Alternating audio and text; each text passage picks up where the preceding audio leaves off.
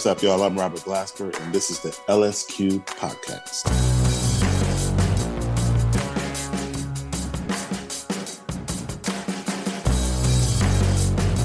What's up? I'm Jenny LSQ. Welcome to episode 72 of the LSQ Podcast with the amazing Grammy-winning pianist, producer, songwriter, and arranger Robert Glasper, whose work encompasses jazz, hip-hop, R&B, and more, and who has the kind of fuck-a-genre attitude that I love the most. In this conversation, Robert and I delve into some of the evolutionary moments in his creative journey, like when Roy Hargrove came to play at Robert's Performing Arts High School in Houston, and he realized that you could be a successful jazz musician without having to wear slacks. Or like when he and Bilal, whom he'd met on the first day of college in New York, would take the bus down to Philly to see neo-soul artists like The Roots and Common. And Common is one of the artists appearing on the highly anticipated third installment in his Black Radio albums series. That's coming out on February 25th, and so, of course, we talk about that new album as well, and about how he approaches his creative process and collaborations in particular. Black Radio 3, by the way, features new collaborations with Terrace Martin, Her, Esperanza Spalding, I mentioned Common already, Q-Tip, Ty Dolla $ign, and many more. Oh, also, where we begin here, when Robert and I connected over Zoom late last year, I had just been to see one of the performances in his annual residency at the Blue Note, and we started like this. I gotta say, right from go, that I was at one of those shows during the residency. Oh, nice! The first of the dinner party shows, and also I think was Denzel Curry. Yeah, exactly. Yeah. Denzel Curry. Cool. Yeah. It was awesome. It was also my first indoor show since Oh wow! Since the reality we're in. But yeah, I want to start off, and welcome to the LSQ Podcast, Robert. Thank you. Jumping right in with you. I want to start off by asking about that Blue Note residency, which is epic and which is started as 50-something shows in the course of a month and is now up to more than 60, but something you started doing back in 2018. And it's a thing every year. So at this point in it, I'm just curious, like, are you starting to picture new phases of it and everything? Because your energy at that show that I saw was so, like, you're constantly thinking of, like, taking in everything that's happening in the room and calculating. Absolutely. Yeah, it's every year it's gotten bigger and more eyes are on it. And every year I have even just more people just wanting to be a part of it. Like, hey, that's happening this year. Like, literally people fly in to just be a surprise person to pop up, and stuff like that. So it's becoming like I feel like it really was right on time this year too. You know what I mean? Because of people haven't been out. So I think it hit like a different way this time, because it was just like, oh, we needed it. And I needed it. Before I was always on tour, and that was just another thing I had to do, and I enjoyed it. But like this one, I needed it, you know what I mean? And then the audience also needed it. I think it was different on that front. But I have so many ideas. The owners of the Blue Note their wheels are spinning. And, I think we're going to try to take it to another place, higher, thinking of some ideas to do, but definitely make it bigger and make it a thing. Yeah, I mean, one of the things I'm fascinated about you as an artist is the way in which your world just keeps growing and growing, and you find ways to keep it all connected. And it's like it's all with the vision of who you are, who you are, that kind of thing. And so fuck a genre, like who cares what the genre is? And these Black Radio albums that we're now on the cusp of installment number 3 at the early part of 2022, around when this will be coming out, has become such an amazing, not just collection of music, but phenomena where it's like on multiple charts and like, what category for the Grammys is it? It could be any number of categories, which is my favorite kind of music. Yeah. But seeing the residency, it's like, was there an overlap in these two ideas, this building an even bigger collaboration and like being more open to more voices? Like, did you picture those, the album version and the residency version? How have those developed together? Yeah, no, they definitely overlapped in a great way, because I was able to, some of the people that I've worked with on this album, on Black Radio, I've never performed with live ever. I was just fans of, or knew them but never really rocked yet. You know what I mean? There's a lot of people like that where I've hung out and everything, but we just never really rocked. And I know like once we rock, it's going to be something. So there's a lot of artists that were on Black Radio, that are on Black Radio 3. But our first time performing was on the Blue Note stage this time. You know, her, BJ Chicago Kid, D Smoke. Who else? You're saying that you recorded the track for Black Radio 3 with them before your first time in real life on stage together. Absolutely. Amazing. So they're already on the album. But this past October, last month was the first time we actually got a chance to be on stage at the same time. A lot of the time for my Black Radio albums, I've been on stage with a lot of the people. Well, definitely the first one, I was on stage with pretty much everybody before. Pretty much everybody. Beforehand, I knew them for years, blah, blah, blah, blah. Then the second Black Radio album, it was like half of the people I had rocked with, and the other half I was just fans of, and they heard about Black Radio 1, so they wanted to rock too, so it worked out, you know? I mean, it must open up a whole other level of like ideas for you for that artist once you finally get to see what they do. Even like the show I saw with Denzel Curry, like it felt to me like you were kind of, you know, I don't know, like not testing him. I don't want to say that, but like you were giving him the rules of like, this is a jazz club, like, because he was a little nervous or he felt a little out of his element. And so I, as a producer, like you must, whenever an artist that you're like, I know that it was great on the track, but let's see what happens when we try and do our thing in real time. And maybe it doesn't always work because people have different skills, but like when it works, then there's, well, when we get to Black Radio 4, now we can do something another level with that same person. Right, exactly. Yeah, it was exactly that, because that's the thing. A lot of these people, when they don't do small clubs like this, you know what I mean? So this is just a different thing. And some people, when they hear the word jazz, they see Blue Note, blah, blah, blah, so like jazz, and they're like, oh, you know, they're enamored by the name, the jazz, but it's like they don't know how to act when it's like there, you know what I mean? They don't know what to do, so they get nervous. But it's like this is when you at least have to be nervous. You can do whatever, because that's what this space is. You know what I mean? We come in here and we just work stuff out, and everything's about a moment. Like the Blue Note residency is all about moments, you know? And so that was definitely what happened with Denzel. And by the second night, he was all the way in. You know what I mean? He totally got it. I think he definitely stepped up as an MC, you know, even then, because he's not used to doing that. When I met Denzel, he was performing in front of like 5,000 people in Europe, like some outskirts of Germany at a festival.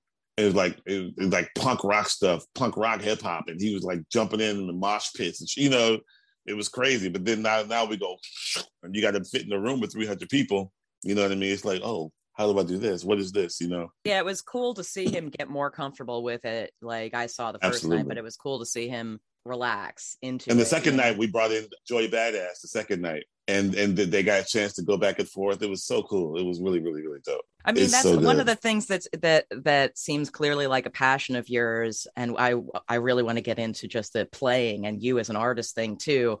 But when did you first notice that you notice up and coming talent? How early on did that start for you, where you're like, yeah, I do want people to pay attention to my thing, but also I can't help but want to help this other person come up too? I think I kind of always had it in me because I was a young person being helped, you know, so to speak. So, you know, I was a young person in college, and, you know, Roy Hargrove said, hey, come on the road with me. Christian McBride said, hey, come on the road with me. You know, all these people, Russell Malone and Mark Whitfield, all these people that knew the best of the best, but they were like, oh, he's a freshman in college. He's dope. I see something in him. Come on. You know what I mean? So that's why that's always there. You know what I mean? I always keep my eye out for that. And, you know, mediocrity is not where I live. It's just not. And I don't care about who has the hot song and they're new, they have the hot song. My shit is like a certain bar. You have to actually have talent. You have to actually be dope in a real way. It's not about the hot song. Like, fuck your hot song. Black Radio is really about, it's based off of the live stage. It's like, okay, cool, but could you come to my residency and stand on stage and we do something together and it becomes something and it's dope? You know what I mean? So that's how I'm always coming from a live standpoint, because I'm a jazz musician at heart. That's where it always lives. So I'm always coming for that. So I'm never stuck on this person, that person, they have the hot, you know, fuck that shit. I'm never about that. It's also that whole like being open to other people being great, you know, like if you have that standard of excellence that you try and hold yourself to, and that you appreciate when you see it unequivocally, and then you see it in someone that you've never heard of before. You can't deny it. And that's like, that's exciting. And giving them room to be great too, because sometimes you can get a great young artist. Sometimes when other people are really great, then they take somebody else really great, but then they don't give them room to be great for themselves. It's like, hey, I wrote the song. This is how you do it. This is how it's going to be. Blah, blah, blah. And it's like, oh, okay. You could have got anybody to do that shit because you didn't let them be who they are also, you know? So my main thing is my thing plus you equals whatever that's going to be. You know what I mean? But there always has to be a plus you in there. And that's what's great about Ant Clemens. You know what I mean? He's like he just soaks up everything. He loves jazz. He loves gospel. He loves R&B. And he loves so many styles of music. You know what I mean? And he writes like amazing. So he comes in and he's giving me something and I'm giving him something. I love that back and forth. When did you first, just in life, feel music hit you in a way that felt important? The thing is, I've been around music my whole life because my mom was a musician. She's gone now, but she was a musician. And, you know, I was just talking about this the other day. She sang in the clubs, and when she couldn't find a babysitter, you know, she had me in the back of the club, you know, with waitresses and shit checking on me while she's on stage, you know, like literally I'm 2-3 years old. I remember being in rehearsals. I was always around music all the time, literally all the time. So when it did hit me to this is what I want to be, it was not because like, oh, I had a musical moment. It was because I thought I was going to be a basketball player. I was on the basketball team all through junior high school. And then my freshman year of high school, you know, you go from junior high to high school and you change schools to go to high school. So now there's all these other students you'd never seen before because they're coming from other places. And when I was on the team in high school, I was pretty good in junior high. When I got to high school, I was on the B team on the bench the whole year. Humbling. And I was like, yeah. And I was playing piano, like kind of like as a side thing. Like, yeah, I know how to play. And I was actually, you know, pretty good, you know. It's like people always ask me to play songs at school. Hey, play this and play this one. Whatever a new dope hip hop song was out or whatever. Robert, can you play some piano? You know. And I rode that bench, and the story goes, I just slid the bench over to the piano and just so it was really my dreams being shattered as a basketball player, which made me be like, you know what? Let me go ahead and give this music thing a shot. But by that point, you were already just like skilled at piano to that. By that point, I could play. Yeah, I wasn't like amazing or anything, you know, but I could play. I was playing in church already, you know, and all that, and I could really play. But that made me in ninth grade, once I was riding the bench, that made me say, okay, you know what? Let me go ahead and go to this performing arts high school and get serious about piano, about music, you know. So, because I actually auditioned I'm from Houston. We have a school called High School for the Performing and Visual Arts. And I auditioned my ninth grade year and I got in, but I didn't want to go because I wanted to play basketball. So I didn't go that year. My mom was low key like, you should go ahead and do this music thing. She knew I sucked. She knew I wasn't going to be a basketball player, but she was nice about it. And then once that happened, I went ahead and went my 10th grade year. That's when I really got serious. It really like zoned in there. Yeah, and all the students there are dope, you know, so it's just you're just around greatness all the time, but they're your peers. You know what I mean? My best friend, Brian Michael Cox, went there. He's an amazing R&B producer now, you know, and that's the thing. I used to pick him up and we would trade. He would put in R&B songs in my car, listen. He has the biggest R&B song probably in history right now. One of the biggest songs in history. He produced Mary J. Blige's "Be Without You." You know what I mean?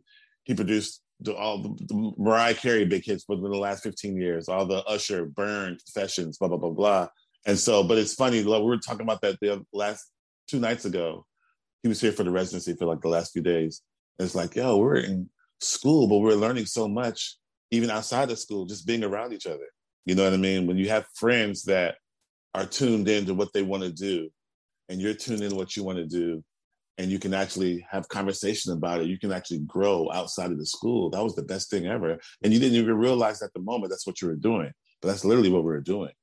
You know, Beyonce went there with us at the same time. You know what I mean? Like, you know, I remember going into the practice room with her during lunchtime I mean, like, hey, let's sing this song. Let's do, you know what I mean? It's like it was those things. Those were the seeds, and now you're seeing how they blossom. You know what I mean? And it's I'm so glad I made that choice because I definitely was not going to be a basketball player like I thought. So it became your new obsession then at that point. Absolutely. Once you had these friends who you were like, what they're doing is amazing. It's not weird to be obsessed with this. I'm all in. And everybody at the school's obsessed. I have dancer friends. You walk down the hallway, you see them tapping in the hallway, blah, blah, blah, blah. You see all this talent pouring out of all the rooms in the school. And it's like, oh, man, it's so inspiring. I mean, you're being inspired even when you don't know you're being inspired. You're just around greatness all the time. So it's hard not to absorb some of that. When did writing music start to be a thing for you?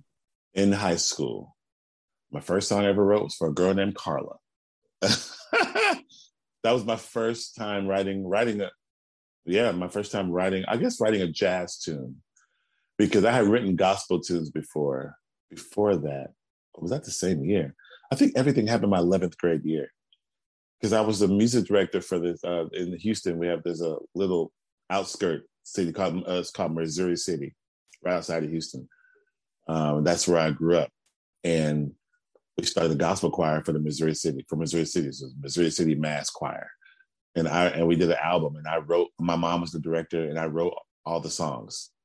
So that was my first time. The gospel thing, and then my first jazz song for sure was Carla. That was my girlfriend in 11th grade, and I stole some of the chord changes from Brandy. I told her when I met Brandy, I was like, you have a real place in my life, in my jazz life, because on Brandy's first album she has a song called Love, oh love, Love Is On My Side. That's what it's called. Love Is On My Side. And I took the first four changes of the verse and I made the jazz tune for Carla. And we played it at like the annual jazz concert. You know what I mean? Everybody knew, Robert wrote this song for Carla. It was a whole big thing. So that was my first time writing a jazz tune for sure. And I think that's what I tell people now. I think that's what started giving me my identity earlier. Because even when I got to college, people were like, yo, your songs are different. The way you write your songs are different, And I think that's what gave me an identity as a musician. Because as a musician, normally, especially when you come up to school, everybody's playing standards. You're playing all the jazz tunes that everybody knows, and nobody's pushing you to write music, really. And it's kind of hard to find who you are in other people's music, who you truly are. And just playing these jazz standards all the time. So, I started writing, like I said, in 11th grade, and I kind of never stopped.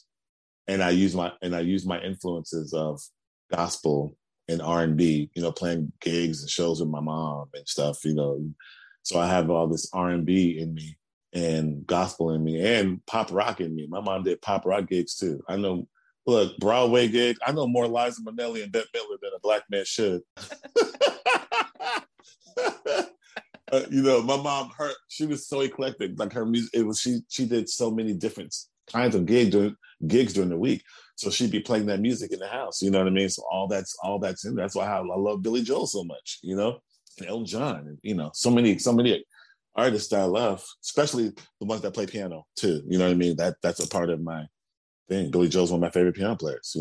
So then you came to New York for college, and that must have just kind of taken it to another level in terms of seeing the world that you actually like. This is where I can be. This is where I could live for a while.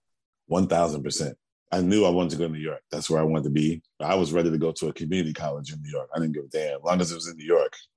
So at first I got a full scholarship to Berkeley. I was angry about that, but I was like, fuck, well, it's Berkeley, but it's not in New York. Because I already knew, like, everybody goes anywhere to school. If you do music, you're going to New York. After that, you're going to go. You know what I mean? I'm trying to beat everybody to it. So not long after I got my full scholarship to Berkeley, I got a full scholarship to the New School in New York. Yeah, you did. Fuck yes. I mean, what you learn outside of the school is more than you're going to learn in any school, period, anywhere.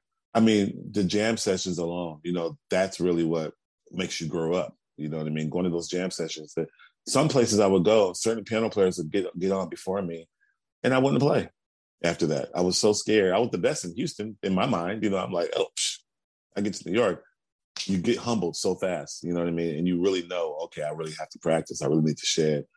And you find out what you need to shed, what you really need to practice, and you just work on that because you're getting your butt kicked left and right. And that's why a lot of people are scared of New York, because they like being the best wherever they are. You know what I mean? But being the best wherever you are is different than being the best in New York. So, I mean, yeah, was it just all day? It was either you were at school or you were practicing or you One of were the at two. one of the clubs or something? One of the two. It was one of the two. It was either I was at school, because, you know, some classes are in the evening and whatever, morning to the evening, blah, blah, blah, blah, blah. Then after that, you know, you can go to pick your club, and you can go to, and if somebody in there, they're going to be killing. It's going to be good. You know what I mean?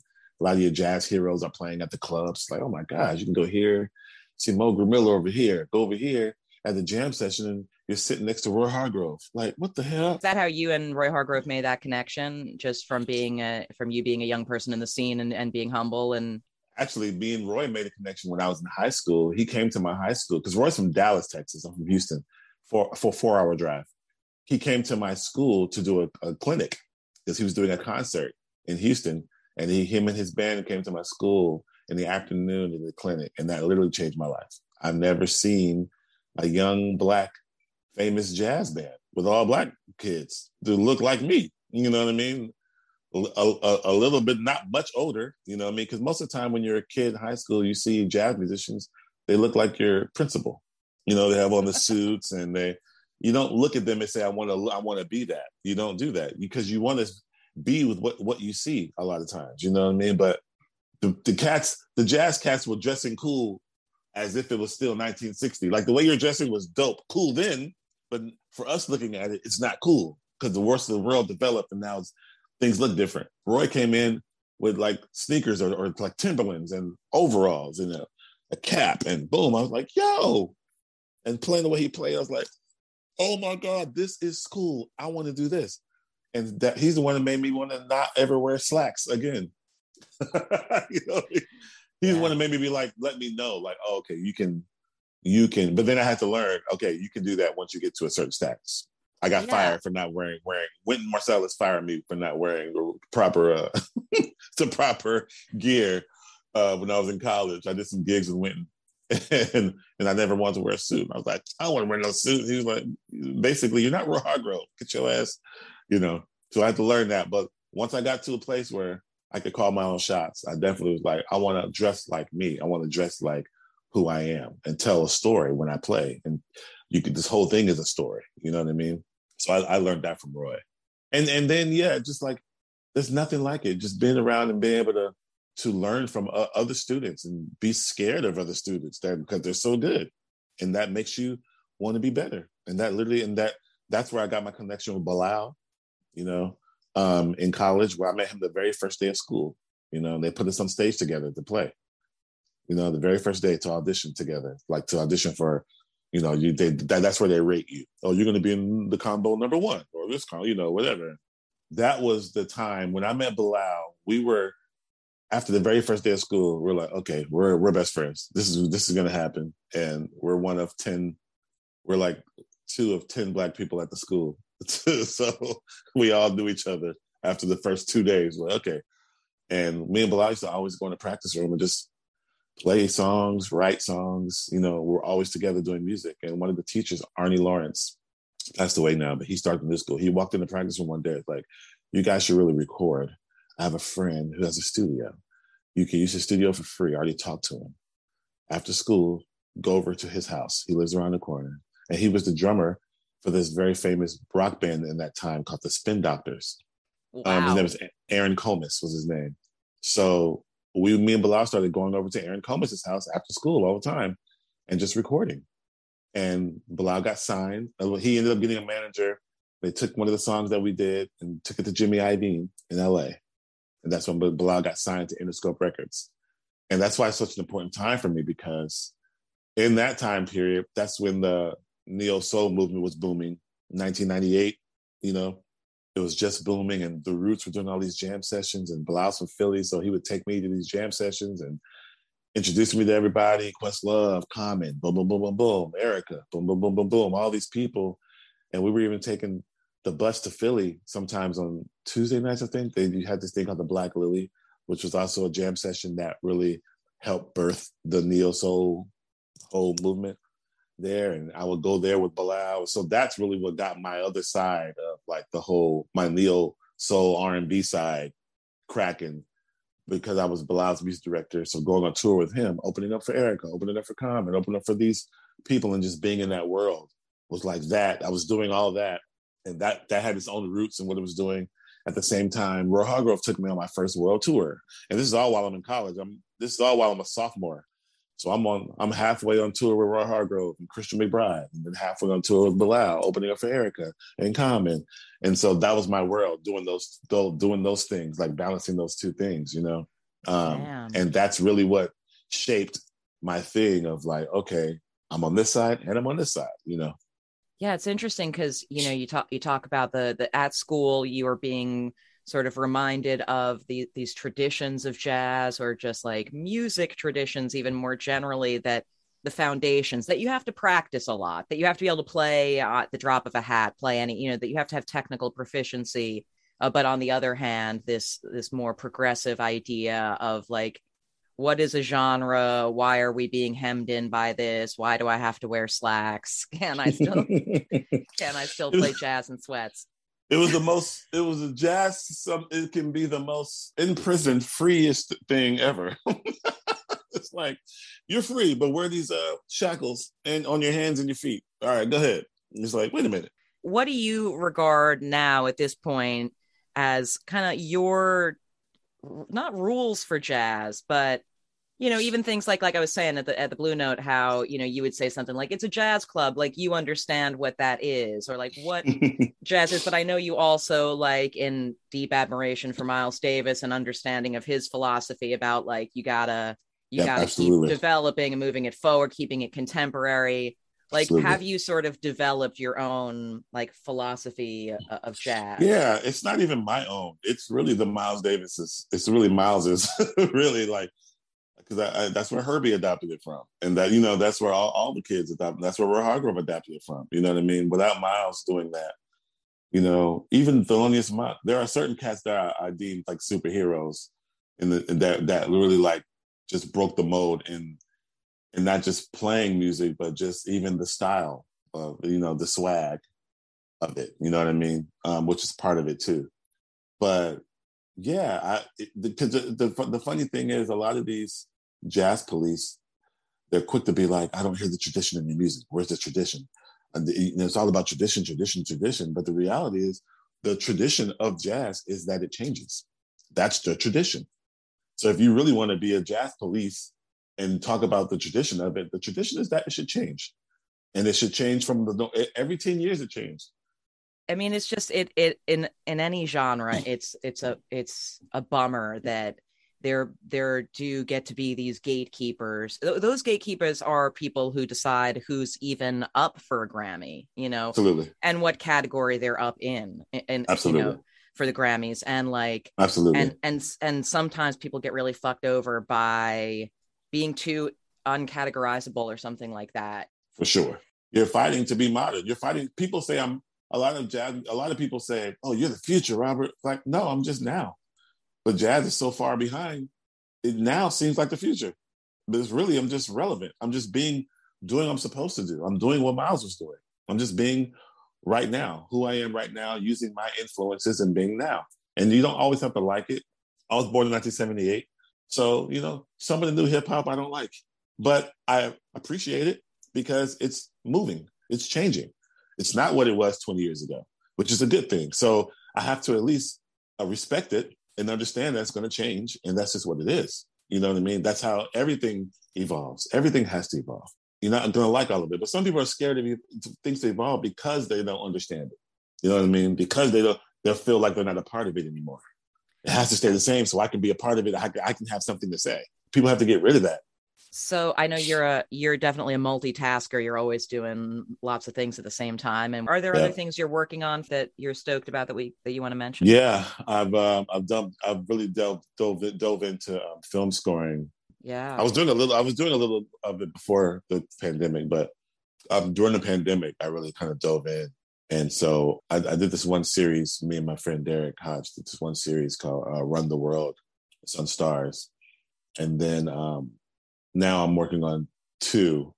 Me and my boy Terrace Martin are doing a lot of stuff together. We kind of formed a production team. Me and Terrence knew each other since we were like 15 years old at jazz camp and shit. So we've definitely known each other a long time. But we're scoring the new Fresh Prince of Bel-Air, the reboot, the serious version. It's like a serious series. There's a real story of the Fresh Prince of Bel-Air. That's a real person, and it's a real story. Quincy Jones took it and made it a comedy, but it's actually a real story, a serious story. Wow. So this is I forget the guy's name, the real guy, but this is a real actual story. So we're doing the real story of that. We started already that, and we started the series about this movie back in the 70s called The Spook That Sat by the Door, about a CIA agent, the first Black CIA agent. Oh, damn. Yeah, it's crazy. And Herbie actually scored it in the 70s, the movie. So now they're going to do a series on it, and me and Terrence are scoring that. Yeah, the scoring stuff. I mean, you've been doing this for a year. You've been doing scoring stuff for years now. Like, what is it about that I can tell just by the look on your face? You love this shit too. Like, what? Yeah, you know what it is? Because I've always been told, I was always told that my music is cinematic. Ever since I started like writing songs and like making albums and stuff, people have always said, "Oh, your music is cinematic. You should really do music for movies." Boom, boom, boom, boom, boom. And so it feels good when I do it, because I feel like, oh, there is a connection there. My music is cinematic now that I've actually put it to music, to put it to a movie. Like, oh, okay, it makes sense, Yeah, because right before the pandemic, also I scored this movie called The Photograph.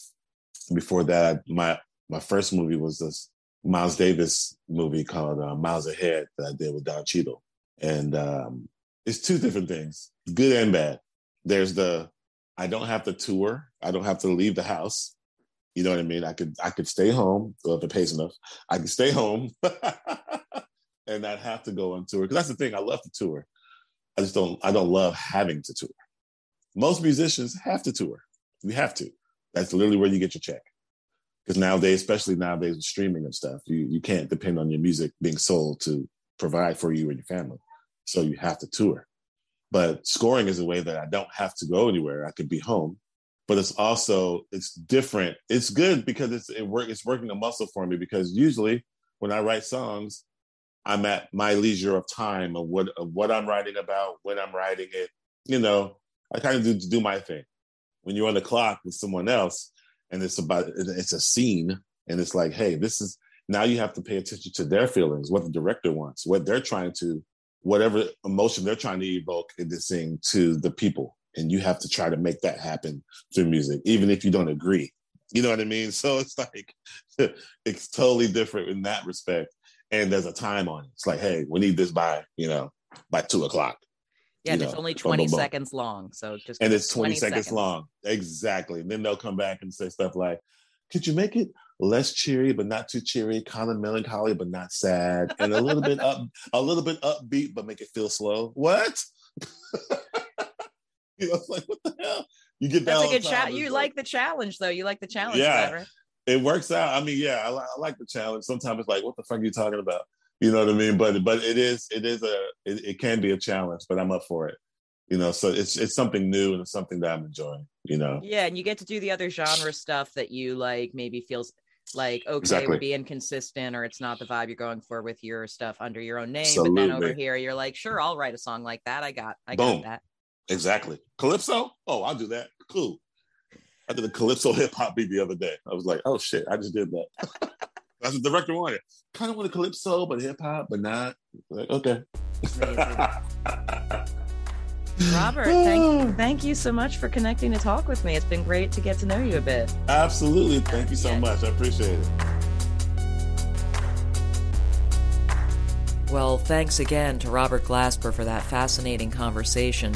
He's up for a couple more Grammys at the awards that are happening in early April, and I look forward to his victories there. And yeah, Black Radio 3 comes out later this month on February 25th. And we are now at the end of the episode. If you want to get the next one right when it comes out, make sure you subscribe. You can reach me with feedback or questions on Twitter @JennyLSQ. Thanks for listening. I'll talk to you next time.